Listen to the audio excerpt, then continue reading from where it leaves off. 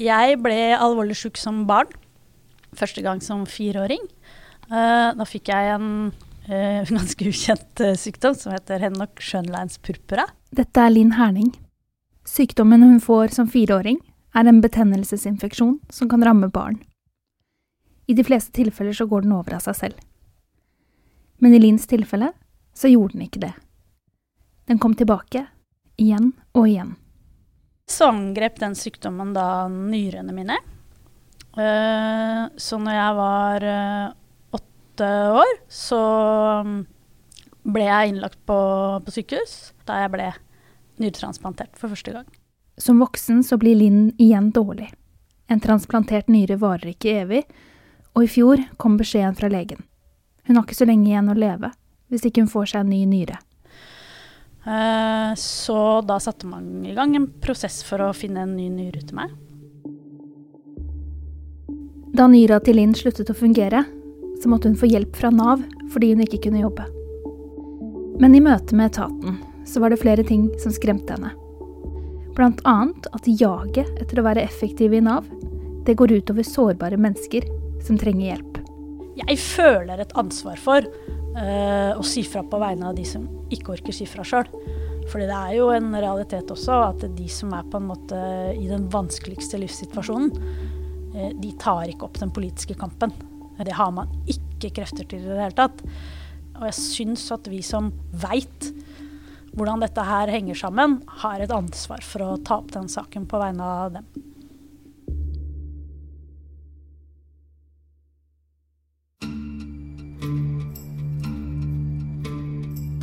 Linn Herning mener at Nav har blitt som en slags fabrikk, der alle resultater skal måles, de ansatte skal løse oppgavene raskest mulig, og de som tar avgjørelsene, de har knapt kontakt med brukerne. Det synet deler også de rødgrønne partiene, som denne høsten går til valg på å endre måten Nav styres på, gjennom det de kaller en tillitsreform. Et ord du helt sikkert kommer til å høre mange ganger i årets valgkamp. Mitt navn Ida Bing, og i denne episoden så blir vi med på innsida av Nav. I 2019 fikk nesten halve befolkningen i Norge penger fra Nav.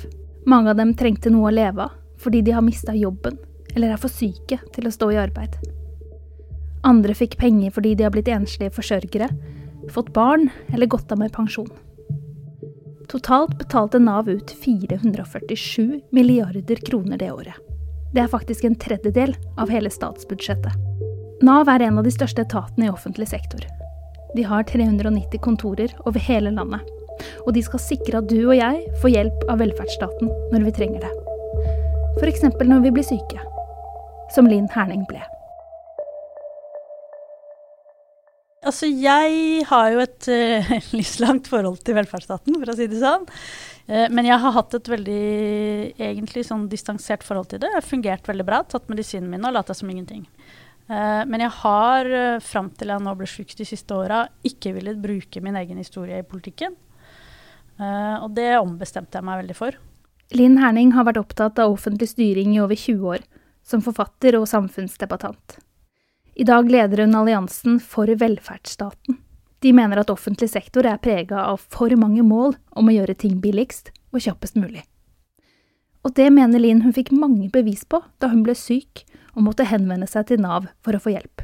Men mens jeg satt på venterommet der da, på Nav på Tøyen i Oslo, som mitt Nav-kontor, så sitter det en veldig frustrert mann sammen med meg i det venteområdet. Og han sitter og snakker i telefonen, så jeg får jo med meg alt hva han sier. Og det var tydelig at han hadde henvendt seg feil sted. For han hadde da først henvendt seg til velferdsetaten i Oslo kommune, fått beskjed om at han skal henvende seg til Nav, gått opp på Nav-kontoret, kommet på Nav-kontoret, fått beskjed om at han må ringe Nav og avtale time. Og så det veldig tydelig, altså jeg hører jo hele samtalen hans, og jeg aner jo ikke hvem han så det ikke noe sånn anonymisering og sånn, men han da akutt syk. Han skal legges inn på sykehuset og opereres uka etter, dette var en torsdag. Og når han ringer da og snakker med Nav, så får han da beskjed om at vi har en veileder som kan ringe deg på tirsdag til uka. Og så sier han, men jeg skal opereres til uka, jeg aner ikke hvordan min tilstand og så var det et eller annet med, han var redd for å miste boligen sin. Var tydelig at siden han skulle være innlagt, og det var et eller annet som ikke var. Og da følte jeg veldig på det som vi har snakket om en del ganger, at vi i ferd med å få en velferdsstat som gir god hjelp til de som kjenner systemet, og dårlig hjelp til de som ikke kjenner det. Og det en helt rystende utvikling. Som jeg tror kanskje går litt under radaren for folk. Mange av oss møter Nav for første gang når det skjer en endring i livene våre. Og de endringene kan ofte være dramatiske. Vi kan miste jobben eller bli alvorlig syk. Endringer vi så for oss aldri skulle skje, men når vi står midt i dem, så trenger vi raskt hjelp.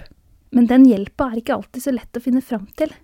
Og den kommer ofte for sent, mener Linn Herning. Men det jo de akutte situasjonene hvor folk trenger hjelp der og da omtrent, som man ikke lenger tar på seg, vil jeg nesten si, i en del tilfeller.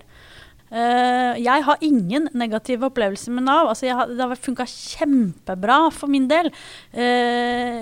Men jeg ser veldig godt at det ikke gjelder andre.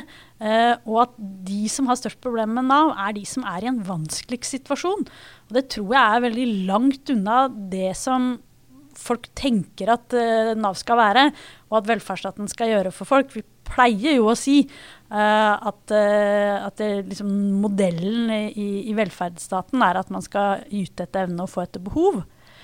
Og vi jo da ganske langt unna at de som trenger det mest får etter behov. Linn mener mannen som ble avvist et godt eksempel på at effektiviseringen har gått for langt. Fordi det vanskelig for folk å vite hvor de skal henvende seg, og det forventes at du skal fylle ut et skjema selv, hjemme foran PC-en, selv om det kan være vanskelig å forstå på egen hånd. Nav har laget en strategi som heter kanalstrategien. Og den baserer seg jo på en eller annen form for effektivisering av offentlig sektor. Og det som ganske åpenbart at det billigere for Nav og for det offentlige om alle fikser ting selv. Og det vil si da, hvis vi tar mitt eksempel da, når du skal søke arbeidsavklaringspenger, så kan du søke på nett. Da du mest mulig effektiv. Det var et par av spørsmålene som jeg ikke ante hva jeg skulle svare på. Og som jeg skjønte ikke innretningen på det tror jeg veldig vanlig. Og så hadde jeg noen andre spørsmål også, for jeg jo usikker i forhold til sånn og sånn og sånn, som man jo veldig ofte kombinering av jobb og liksom, masse sånne spørsmål som jeg hadde. Så da gjorde jeg det som trinn 2 på strategien, og som det nest billigste. Det å ringe til Nav. Men da får jeg jo ikke snakke med noen som kan min sak. Da kommer jeg til det som heter Nav kontaktsenter. En slags resepsjon da. Telefonresepsjon. Og det, hvis du har veldig enkle spørsmål, så kan de svare på, men de kan ikke behandle saken din. Så det de kan gjøre, det jo da å henvise deg videre. Og da det liksom neste trinn, det at veilederen kan ringe deg. Og så insisterte jeg på at nei, jeg vil møte. Ja, det greit, ok. Og da avtale time. Og det helt åpenbart at det dyrere for det offentlige at jeg møter en person, enn at jeg fikser ting selv på internett. Men da mener jeg at da vi ganske langt unna formålet med velferdsstaten, at man skal hjelpe de som trenger det.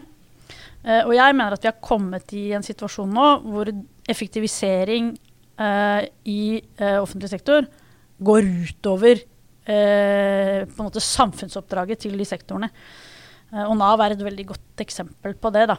Tanken om et mer effektivt Nav, den ikke ny. Og det var noe av grunnlaget bak Nav-reformen, som daværende Bondevik-regjering begynte å jobbe med allerede i 2001. Men Linn mener at det i de siste årene har blitt tråkket enda hardere på gassen. Nav fokuserer stadig mer på det som kalles mål- og resultatstyring, som betyr at man skal oppnå bestemte mål for å være effektive, som for eksempel at den enkelte ansatte må behandle flest mulig søknader innen et gitt tidsrom. Fordi når du skal måle resultater, som jo det man gjør i mål- og resultatstyring, så må man jo finne fram til resultater å måle. Og da blir det veldig fort til at man måler antall telefonsamtaler eller antall saker saksbehandlerne behandler i løpet av en dag. Og det har liksom ingenting med kvalitet å gjøre. Da blir det som jeg sa tidligere også, at man så effektiv at man behandler ikke saken ordentlig.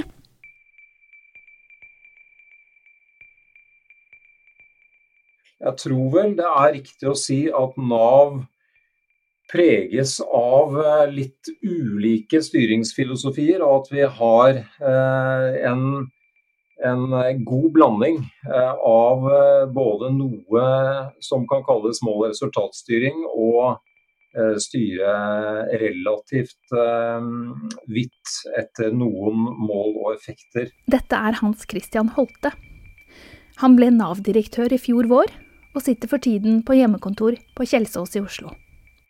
Han bekrefter at de ansatte i NAV måles etter resultater, på både effekt, som at man kan se flere komme ut i jobb, men også på tid, som for eksempel hvor lang tid det tar å få behandlet en dagpengesøknad. Altså jeg tror det alltid viktig å være oppmerksom på det vi kan kalle litt sånn uheldige virkninger av hvordan man setter disse målene man skal jobbe etter og følge opp og rapportere på for den saks skyld.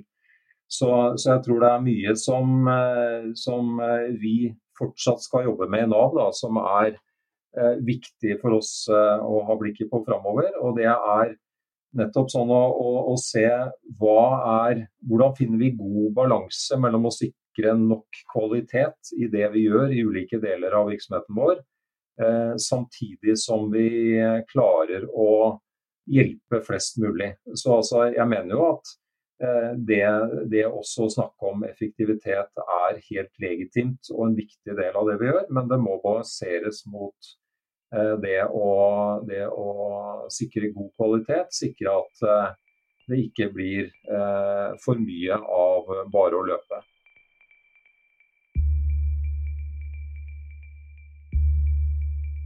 Men hva med mannen som møtte opp på NAV-kontoret uten å få snakke med noen? Har kravet om effektivitet gått så langt at folk ikke får den hjelpen de trenger der og da? Ja, altså det eksempelet du nevner der, det kjenner jo ikke jeg bakgrunnen til, men jeg har bare lyst til å si at i det tilfellet så har ikke vi fått til det vi forsøker å få til. Nemlig å møte folk på en god måte der hvor de kommer til oss, nær sagt.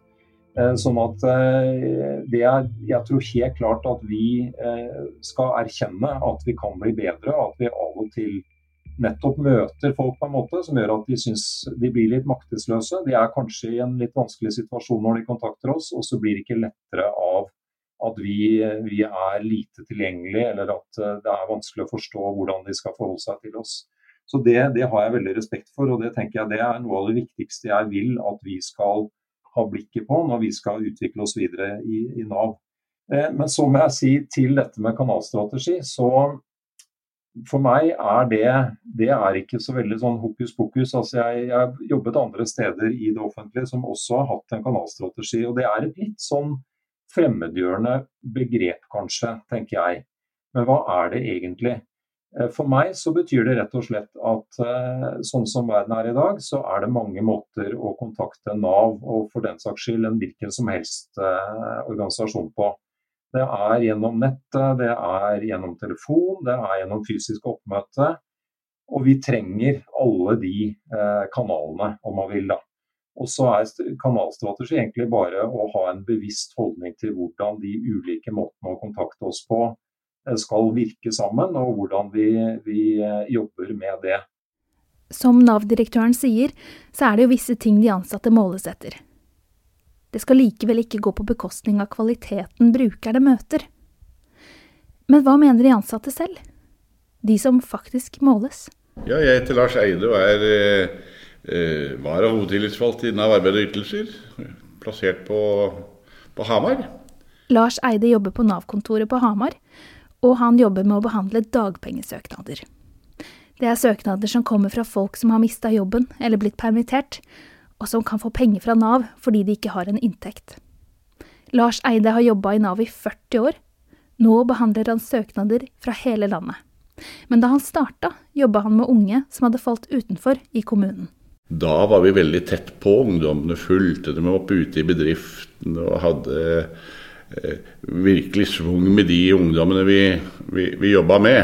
Og det resulterte også i mye formidlinger og folk i jobb i ettertid. Og den gang var jo alt manuelt. Skrive ut sjekker til dem som fikk lønningene sine hver 14. dag og sånn. Og det var stas. Det var en helt annen måte å jobbe på enn det man gjør i dag i hvert fall. I dag så har vi blitt mye mer digitale, mye mindre, vi har mindre tid til hver bruker enn det vi hadde den gangen. Og det resulterer nok i både utfordringer i forhold til enkeltbrukere, og også sikkert mange av de ansatte som kjenner på at den hverdagen har forandret seg, og kanskje også blitt mer stress og press rundt arbeidshverdagen, tror jeg. Og det er i hvert fall et klart bilde jeg har sett. Altså det er veldig sånn styrt. Det er antall vedtak som gjelder, og så er det slik at en sak kan være enkel å behandle, en annen sak kan være komplisert å behandle. Og når styringen blir for mye på antall vedtak, så har det i hvert fall i perioder vært sånn at man har funnet enkle saker for å få stort volum, for da fremstå som flink. Og det er i hvert fall en skummelt hvis det er det som på en måte blir premiert og verdsatt. Fordi de tunge og vanskelige sakene er jo like viktige å få en god behandling av. Og det er kanskje noe av det som gir folk en større mening i jobben, hvis de kan også få noe mer faglig å bryne seg på. Hvis man unngår de komplekse sakene, hva skjer da? Kan det føre til at folk som trenger hjelp blir stående fast bak i køen? Det har nok skjedd, men nå har det blitt så digitalt at man skal trykke på en pil som henter frem den saken som står i kø. Altså man har en såkalt køsystem, så det skal jo på en måte forhindre det, men det er jo måter å unngå den pila på, hvis man ønsker å få flere registrerte vedtak for seg selv på. Porteføljen for den enkelte har blitt større, som de skal greie på. Man skal jo faktisk løpe fortere og fortere, og få til enda mer på kort tid, og jeg tror av og til at det er en grense for hvor fort man kan løpe.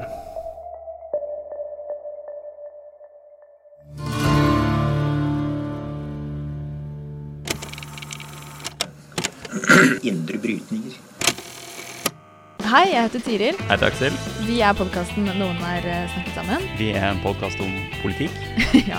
God stemning, gode spørsmål, gode gjester. Hva mer kan man ønske seg?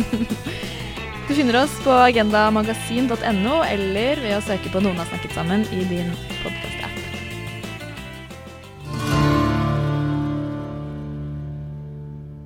Som tillitsvalgt representerer Lars Eide til sammen 700 ansatte i Nav arbeid og ytelser. I tillegg har han også fulgt etaten i over 4 tiår. Han forteller at Nav har fått store kutt i budsjettene sine de siste årene, og det har gjort at mer arbeid fordeles på færre ansatte. Ifølge NTL Nav, som organiserer over 5600 Nav-ansatte, så har 370 millioner kroner blitt kuttet fra budsjettene siden 2015. Hovedsakelig så har de kuttene gått til nedbemanning, sier fagforeninga. Regjeringa har gjennom flere år redusert Nav sine budsjetter gjennom den såkalte avbyråkratiserings- og effektivitetsreformen, kalt ABE-reformen. Dette er den samme reformen som de på venstresida ofte kaller ostehøvelkutt. Reformen ble innført av Solberg-regjeringen i 2015. Røsla har hatt kontakt med Arbeids- og sosialdepartementet i forbindelse med denne episoden, men de ønsker ikke å stille til intervju. Men overordnet så mener regjeringen at ABE-reformen skaper en raskere og mer smidig offentlig sektor. Men samtlige av opposisjonspartiene på Stortinget og mange fagforeninger mener det motsatte. ABE-reformen har gitt mindre handlingsrom og tid til oppgaver, fordi kuttene gir færre ansatte og et større press på å levere bestemte krav for å holde de stramme budsjettene. Lars Eide kjenner seg igjen. Og jeg synes nok at kanskje det med skjønnsutøvelse har det blitt noe mindre av som følge av den måten vi jobber på, fordi at vi i dag nærmest har en kokebok som man følger. Man har ikke den der faglige erfaringen som vi benyttet tidligere. Og så brukte vi jo lokalkunnskapen om bedrifter, om arbeidsmarked og litt av hvert for å forstå tingene riktig. I dag så behandler vi folk fra hele landet uten å ha sett dem, uten å ha et personlig forhold til brukerne i det hele tatt. Og selvfølgelig så blir det objektive kriterier og sånt som blir vurdert, men den der lille gode samtalen som på en måte klargjøre litt ting, blir borte, og det kan nok føre til at en del vedtak også bærer preg av at her har det ikke vært den gode kommunikasjonen som vi hadde tidligere.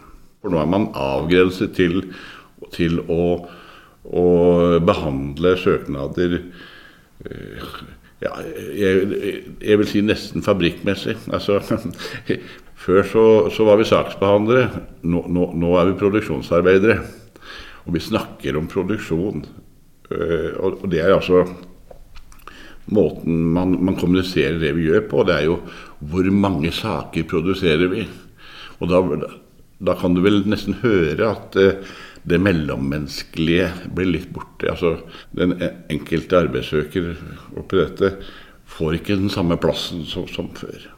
Og så synes jeg uansett at man løser veldig mye veldig bra, og jeg synes at det er viktig å understreke at veldig mange av brukerne våre er fornøyd med det som skjer. Og så er det kanskje noen ganger har det vært litt for vanskelig med å få omgjort ting uten videre. Jeg synes at man kunne hatt en litt mer smidighet i forhold til å gjøre om saker ved feil. Altså det ikke alltid må være formelle klager. Hvis det er åpenbare nye ting, så burde man kunne ta det uten klage. Det er mulig å få til, men jeg synes nok av og til det virker litt vanskelig. Og det Lars Eide sier her, at den ansatte burde hatt mer tillit til å ta kontakt og rette opp i feil hvis det kommer opp nye opplysninger, det mener også de rødgrønne partiene. Arbeiderpartiet vil blant annet at Nav-ansatte skal drive mer oppsøkende arbeid, med mer kontakt med brukerne. SV vil også ha mer tillitsbasert styring i Nav, hvor ansatte ifølge partiet skal få mer frihet til å gjøre tilpasninger for den enkelte bruker, og at alle som får behandlet søknaden sin skal ha mulighet til direkte kontakt med saksbehandleren. Felles for både Arbeiderpartiet, SV og Senterpartiet er at de vil ha færre mål, og at det skal sikre bedre kvalitet. De mener at det i dag er alt for stort jag etter å spare penger og styre etter resultater. De kaller løsningen for en tillitsreform i offentlig sektor. Og vinner de makta i høst, som flere meningsmålinger nå tyder på, er Nav noe av det første partiene vil ta tak i. Den ene tanken jeg har når jeg registrerer opposisjonspartier og posisjonspartier for den saks skyld diskuterer Nav, er jo at jeg tenker at jeg er Nav-direktør, og de er politikere, og det er slik at jeg vil og bør kunne jobbe godt med enhver kan si, regjering som har et ansvar for Nav, og som har sine politiske ambisjoner for Nav. Når det gjelder en tillitsreform, så er det noe som er registrert diskuteres, og jeg tenker at det inngår i diskusjonen om hva som er god styring. Der tenker jeg at vi, som sagt, må se at det ligger en viss politisk dimensjon i dette, og så er det også, som jeg har vært inne på, det er noen faglige grunnlag som jeg vil også legge vekt på da, når jeg drøfter dette for eksempel med mine styrende departementer i Arbeids- og sosialdepartementet og Barne- og familiedepartementet. Nav-direktøren vil ikke gå så mye inn på hvordan en tillitsreform kunne sett ut for Nav. Men han har, som han sier, noen punkter han spesielt vil vektlegge. I Nav så jobber jeg for at vi skal ha en kortere avstand internt. Og da tenker jeg kanskje særlig på hvordan det som foregår på et Nav-kontor, som jo det møtet veldig mange av de menneskene som kommer til oss har med Nav, det gjennom et Nav-kontor, eventuelt gjennom nettsidene våre, ikke sant, på nav.no. Så avstanden mellom det som folk møter der, og der hvor vi fatter vedtakene våre, hvis det for eksempel en økonomisk ytelse som skal gis, da. Den avstanden jeg opptatt av skal bli så kort som mulig, og at vi skal jobbe godt med. Så tror jeg også at det viktig at vi hele tiden godt tilgjengelig for brukerne våre. Der tror jeg det enkelt å si at vi kan aldri bli for gode der, og vi har alltid noe å gå på der når det gjelder hvordan vi tilgjengelig på ulike flater og ulike kanaler og på ulike måter. Folk vil ha veldig ulikt behov for hvordan de vil møte oss, og det må vi også ta inn over oss og sørge for at vi kan møte folk best mulig.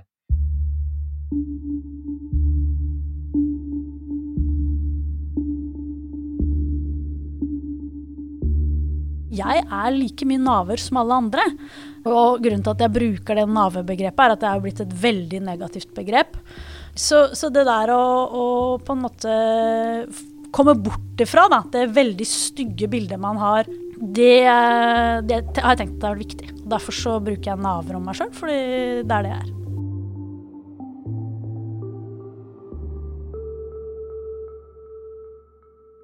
I dag Linn Herning på vei tilbake I jobb, som daglig leder I For velferdsstaten. Og hun fortsetter å jobbe politisk for å gjøre velferdstjenesten I samfunnet vårt mindre styrt etter markedsmessige prinsipper, hvor det styres etter detaljerte mål og resultater. Min erfaring med Nav, det at det har gått veldig bra med meg, men at jeg har sett veldig mange av fallgruvene som man kan falle I. Det mange Nav-ansatte som gjør en utrolig god jobb, og som samvittighetsfullt følger opp både hele rettighets- og forvaltningas liksom, krav og alt mulig sånt nå, og yter en veldig god hjelp til de som kommer. Men systemet ber dem om å være raske, og systemet ber dem om å plassere folk hit og dit, og systemet ber dem om ditt og datt, og det det som problemet, og vi har snakket med nok av Nav-ansatte også som sier at ja, men vi må bare plassere folk på ting, fordi det et krav om at de skal gjøre det. Og derfor så får du heller et kurs som ikke passer deg enn ikke noe kurs. Tilliten til at de ansatte kan gjøre individuelle tilpasninger I en sak borte, mener Linn. Og tidspresset, det ødelegger for den gode oppfølgingen mennesker I en krevende situasjon faktisk får. Men hun har et håp om at det vil komme endringer. Så det som veldig positivt nå, jeg har jobbet med disse problemstillingene I ganske mange år, og alle de rødgrønne partiene ganske tydelige på at her må det gjøres noe. Og så har de litt forskjellige begreper, Senterpartiet kaller det tillitsløft, Arbeiderpartiet SV kaller det tillitsreform, altså, ikke sant? Det en del sånne type ting.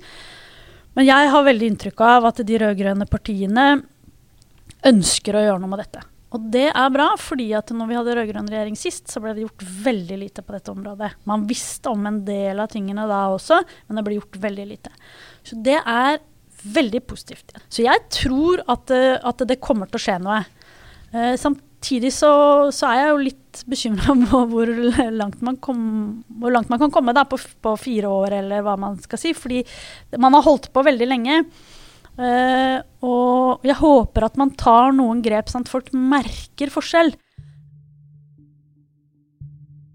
13. september det stortingsvalg, og tillitsreformen I offentlig sektor en av de viktigste valgkampsakene for de rødgrønne partiene.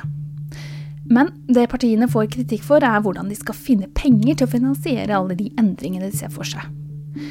De vil jo for eksempel at Nav skal være mer tilgjengelig, og det krever flere ansatte på jobb. Og det koster jo penger. Men en måte partiene kan gjøre det på, det gjennom det de kaller en mer rettferdig skattefordeling. Episoden har blitt laget av meg, Ida Bing, og det David Ashok Ramani og Hans Kristen Hyrve som har laget musikken vår. Du finner flere episoder der du lytter til podcaster, og hvis du likte det du hørte, gi oss gjerne en anbefaling.